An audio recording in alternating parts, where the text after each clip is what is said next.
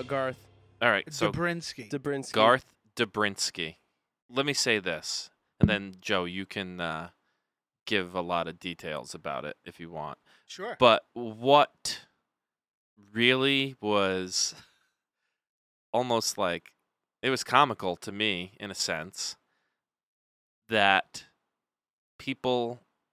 producers like this exist at any level.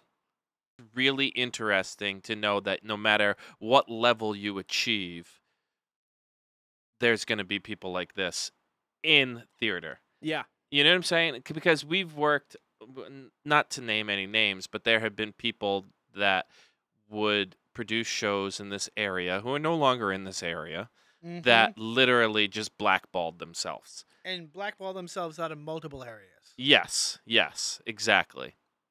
And even when you rise up the ranks to the professionals, you're still going to encounter shady people. Shysters. Yeah. So let me get this straight. So this, I'm guessing Garth Drabinsky is or was a Broadway producer who was like fraudulent or frauding people out of money. In 2009, he went to prison for 5 years for fraud. Really? Theater related, I believe, though from Canada. In Canada, yep. From Canada. What was he doing? Just not paying people. Yep. And actually, so he's the producer of Paradise Square, which just won some Tonys. 1 Tony, 2 Tonys? I think 2. Maybe I can't remember. But he wasn't paying the workman's comp like insurance, and they had to stop production. That's why they missed the performance once, because workman's comp came down there and forced them to write a check so that they can be covered. He would constantly be arguing with the artistic directors about like, oh, we don't need to do that. We can cheap out and do this here to try to save money, because he was out of money. So right now there are multiple lawsuits against him to finish paying set designers, finish paying artistic directors, and I think they finally got all of the cast paid up.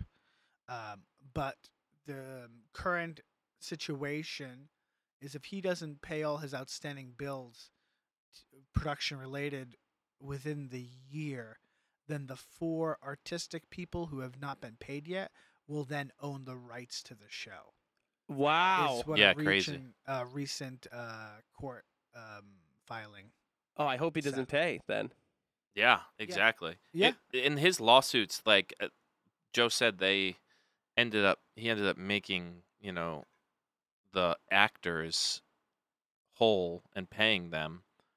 But that was I believe the lawsuit for that was $200K. Oh, yeah. Sure. Like that's what he owed all the actors. And then for the lawsuit that's still going on with like the set designers, just like, lighting designers, like the behind the scenes people, it's still, that's over like $150,000 that he owes them. Right. So he's on the do not work list. Right. If you're a union actor or whatever, you're not allowed to work for him. Yeah. Anymore.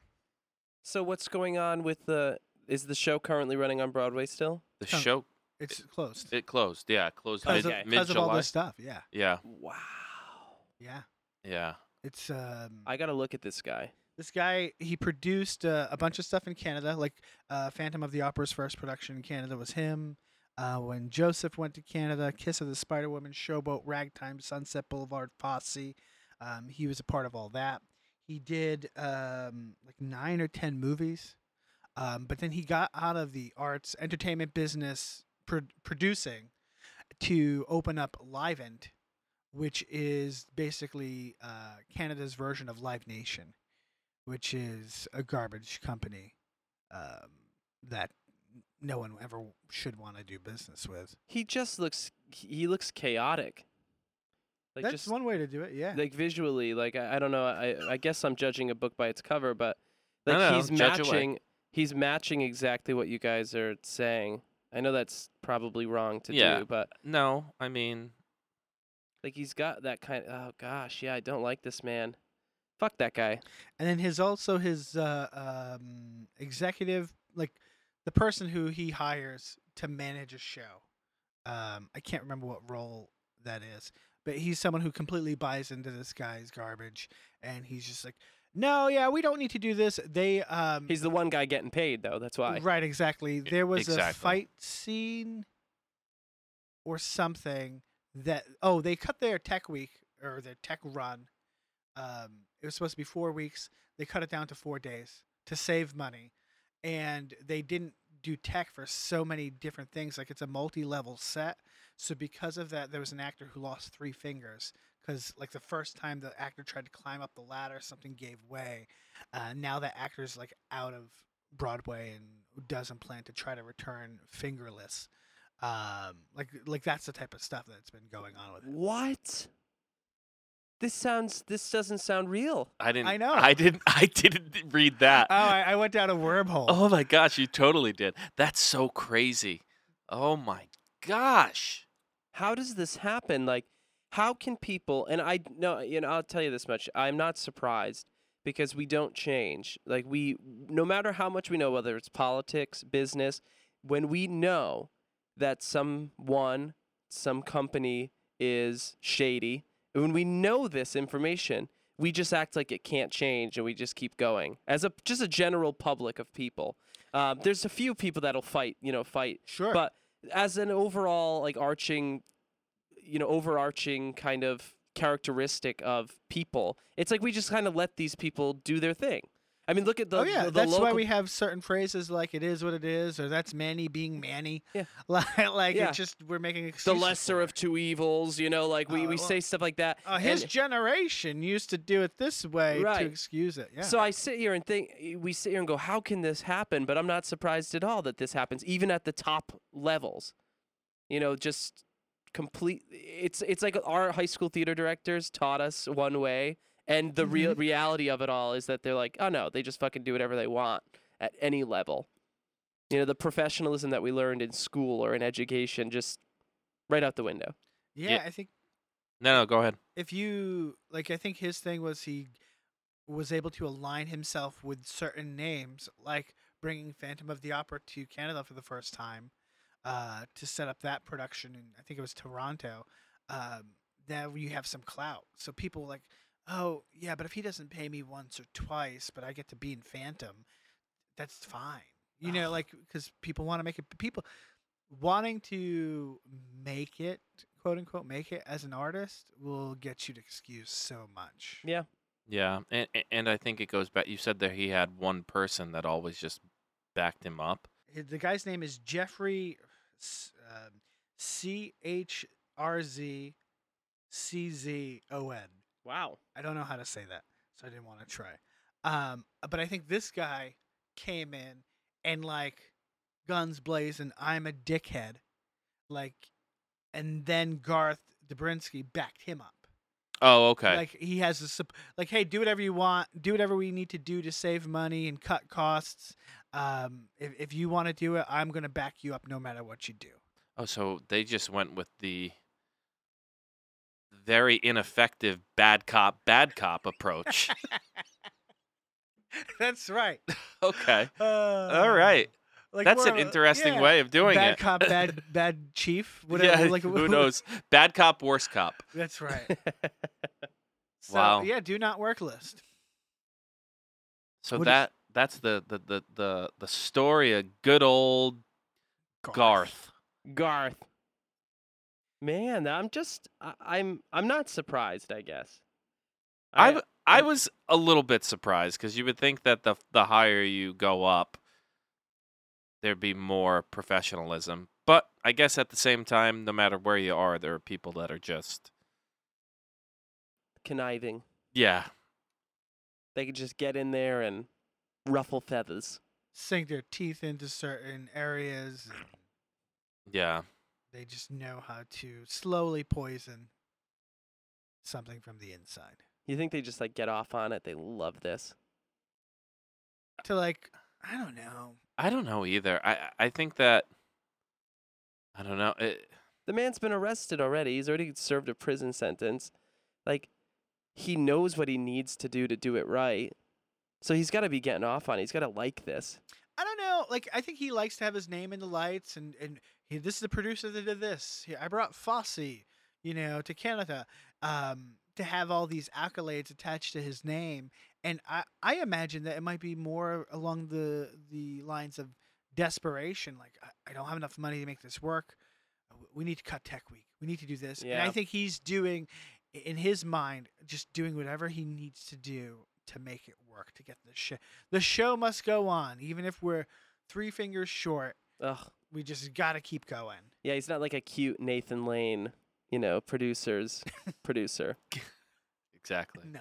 I want to see the producers come back with this guy. Oh, like wow. this type instead. Like the reimagining. The reimagining. No Just- set. Right.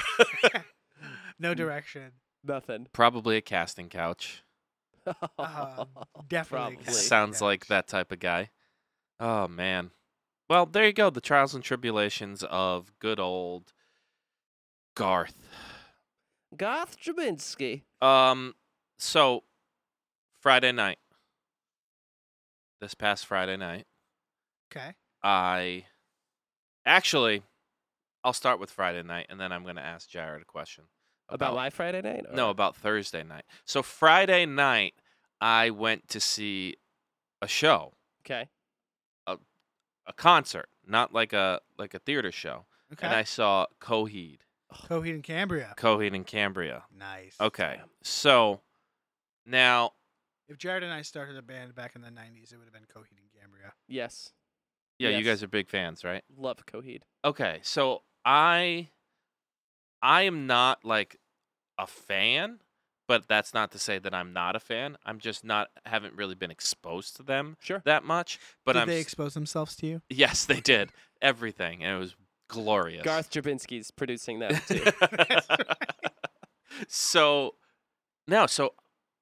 I have been listening to them more and more, and our legal team is a fan. Okay. So she introduced me. Nice. So I saw them live. Let me tell you something. They put on a great show. That's awesome. Like a great show. I didn't know this. All right, so Where was the show? it was at the Agganis Center, I think. It was Oh, up in yeah, Boston. it's, Agganis Arena, BU. Yeah. Yep. Yeah, it was nice. It was really That's great. nice. It's cool. So I didn't know this, but apparently they've created this whole like world almost with Okay. like graphic novels and everything. So a lot of their songs are like from what my interpretation is that a lot of the songs are linked to the graphic novels that they have. So therefore, it's like they're playing the soundtrack to the graphic novels That's because terrific. it tells a story. And then behind them, they had all like screens up, okay? And then you would get the visuals from the songs being displayed on like the back wall while they were playing. That's awesome. So Wow. like you could like I knew a little bit about this going into it, but I had no idea what the story was. It would be like if someone said, "Oh, The Sopranos is about a mob boss." Sure. That's like all I knew. And I'm sitting there and I'm watching it, and it was very, very like artistic and extremely theatrical. Wow. And I was like, man, we need to bring like metal or rock or something to the Broadway stage. Yes, we do. It I would love this idea. it probably would not be well received at first, but then I think it would find its like niche crowd. I think there's a place for it. How do you mean like Coheed and Cambria residents on Broadway? Is that what you're saying? Or No, you're no, saying no, like a no. metal or hard rock like show? A metal or hard rock show. There was actually we talked about this super quickly once. The Lizzie Borden musical that they tried to make work Right. Yeah. Yes. was like metal. Yeah. which I think was a little aggressive for some people. Of Yeah. course. Yeah, I think there's a place for it. It'll just take some time to get there. Yeah. If rap and hip hop have made its way to Broadway, I think there's a place for it somewhere. I think that's cool. That's a really cool idea, and I love Coheed. I didn't know this whole story aspect of. It was really really interesting. So not too dissimilar from like every couple of years at the PPAC, you can go watch the Rhode Island Philharmonic play the Harry Potter soundtrack to one of the movies while the Cool. movie is happening. Yeah. Yeah, I mean, Kinda. yeah, kind of. sure. Yeah, kind of. They didn't have not everything was as animated. Sure. Like it wasn't consistently animated, or you didn't have the visual for the entirety of the show, but a lot of it you did. Yeah. So it was really cool though. This happened on a lot of levels. I played with a band in Providence at the Columbus. I did a couple of gigs with them who had a very visual. Like they set up the band and they didn't want to worry about like, are we entertaining enough to watch? So part of the band's setup is a projector, and the band's name is 123 Astronaut, Okay. and a lot of the projections have to do with space. Cool. And astronauts and like NASA and stuff. So like that's happening the whole time while the band's playing and the horns are playing and whatnot, which is a lot of fun to be a part of, to have something kind of different. Definitely. So that job of being a lead singer or even like someone else in the band, if you're playing an instrument, you're kind of tied to a spot a lot of the time. So, Yeah. And if you think about the idea of watching a band where no one's really moving, they're just playing your favorite songs, the visual can get very monotonous. Yeah. No, that's a good point. I love it. So now Thursday night, Jared, you went and you saw Sir Elton. I did. It was fabulous. It rained a little bit, but we just danced in the rain. It was great.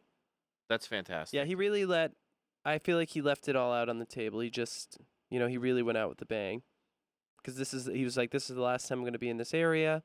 And he really went for it. It was great. Yeah. There was good energy in the crowd.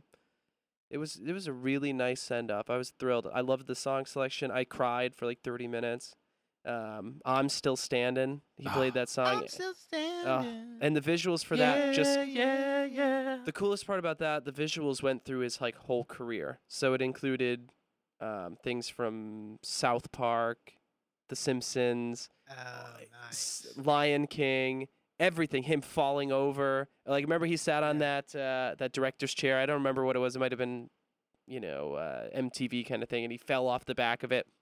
That's But you so know what? funny. It made me think that every person on the planet right now who has had access to pop music has spent the majority of their life with Elton John's music. Everybody on the planet.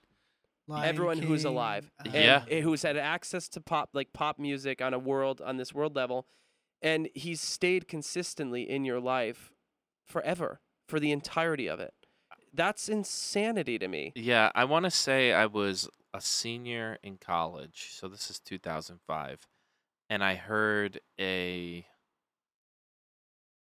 factoid trivia thing about Elton, and it was that he had the longest run of a song that was on the top 40 chart, and it went from like 1977 maybe, I think it's earlier than or that. maybe earlier than that. Yeah, potentially. Until like 2000. At that point, it was so 2005. from his first time to his last time, having Like a number every one song. single year, he had Oh, a song yeah. that was on the charts. Yeah, Very talented. it's wildness. There's so few people that have that connection with their audience that has gone for this long.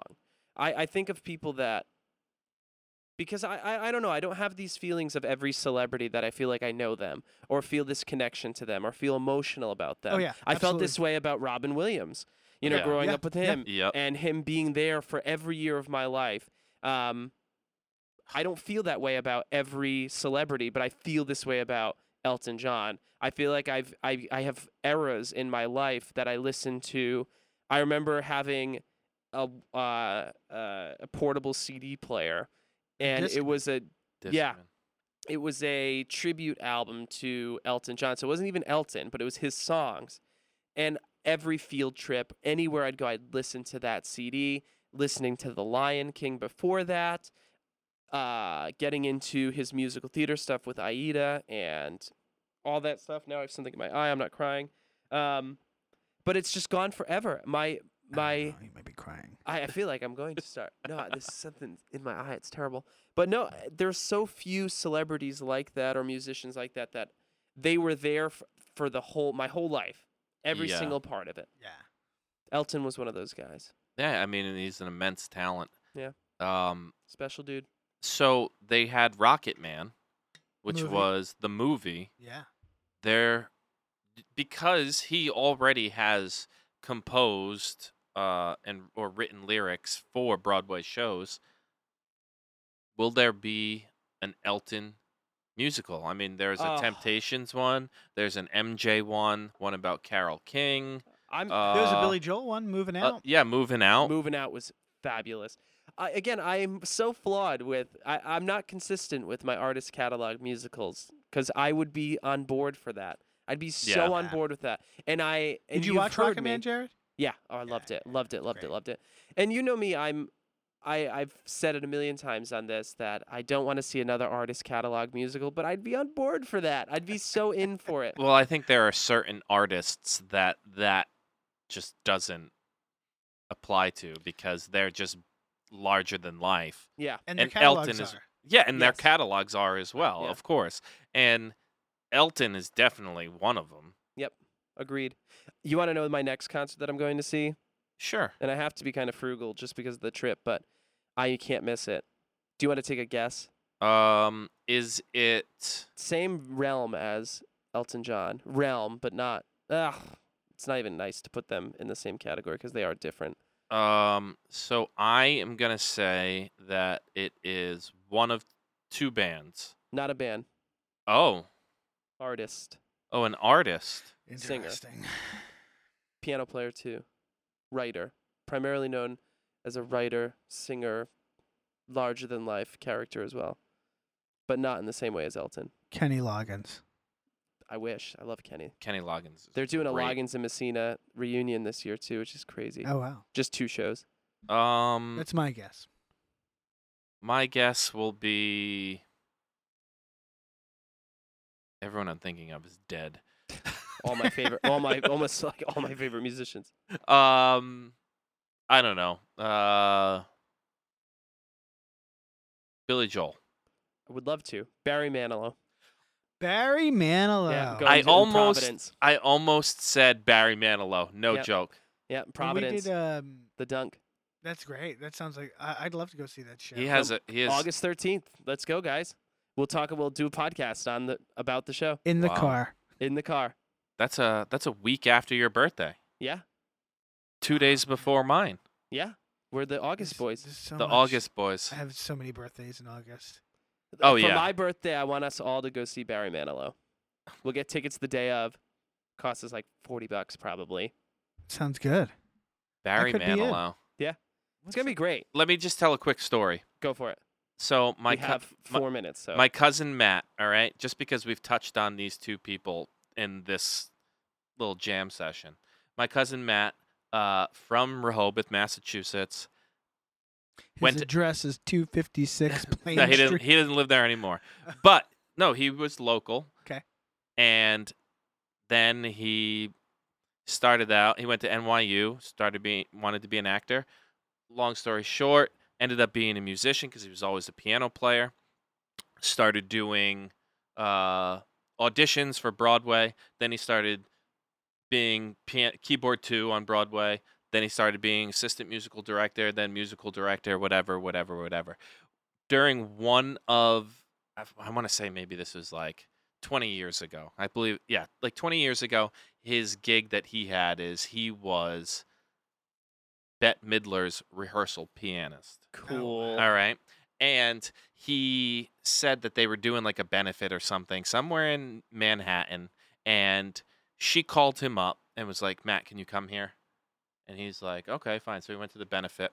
And she's like, I'm having trouble like getting up to this note. I can't remember, whatever. And they're trying to figure it out and they can't do it. And she's like, well, hold on. And she gets on her cell phone. She makes a phone call. And she's like, all right. She goes, Matt, come with me. And they go into the rehearsal, like the performance space. And she's like, get on the piano here and talk to Barry. And it was Barry Manilow. Wow. So he's on the phone with Barry Manilow trying to figure out how to get Bette Midler to be able to hit this note. And they're using Elton John's piano. Come on. I swear. Wow. So there you go. I had to tell that story. What do you do That's after terrific that? stuff.